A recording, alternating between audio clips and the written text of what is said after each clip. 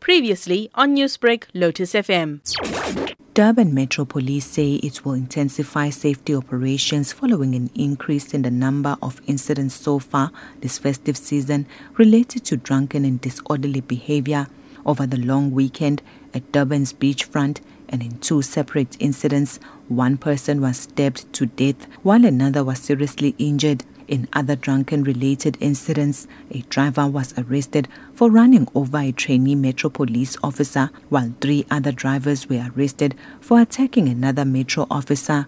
Durban Metro Police spokesperson Pat Busupasad. The Durban Metropolitan Police Service received a call between midnight and 4 o'clock this morning and responded to the location. It was near the horseshoe parking on the beachfront. There were 2 people stabbed and there was a mob of drunken people with them around them. We have intensified our law enforcement operations, our planned and unplanned law enforcement operations, our also undercover operations.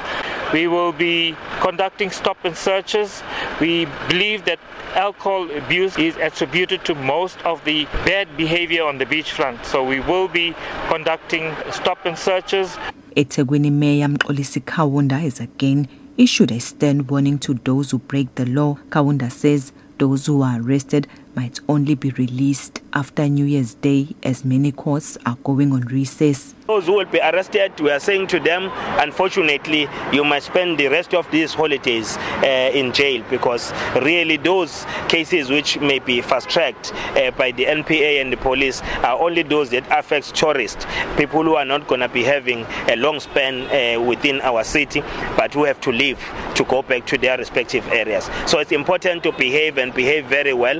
Those who want to drink and celebrate and consume alcohol, please make use of the facilities like Uber, Taxify, your taxi, and many other facilities that are already available.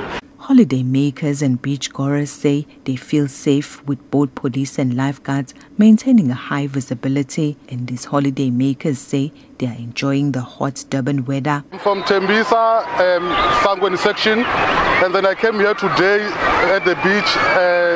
About the safety, I see police all over. From where I started to enter the town, I see the police. Everywhere there's a police. Each and every street I see the police.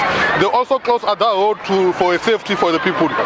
Durban's been exciting so far. I can see the vibe. I can see the people have came out from each province, including Joburg. I see a lot of Joburg people around here, so it's nice to see everybody together. Head of Parks, Recreation and Culture Unit at the eThekwini Municipality, Temkosi Ngcobo, has confirmed that a massive beach cleanup is taking place on Durban's coastline. This after residents and tourists took to social media expressing their shock over the excessive amount of rubbish across various beaches. I can confirm that over the last 5 days we have experienced very heavy rains that pounded the coastline and also some inland areas, and that has caused a lot of debris to come through onto the beaches. Right now, say over the last 3 days or so, we have started a lot of work to remove the debris, and I'm hoping that the way that I see things, come Friday this week,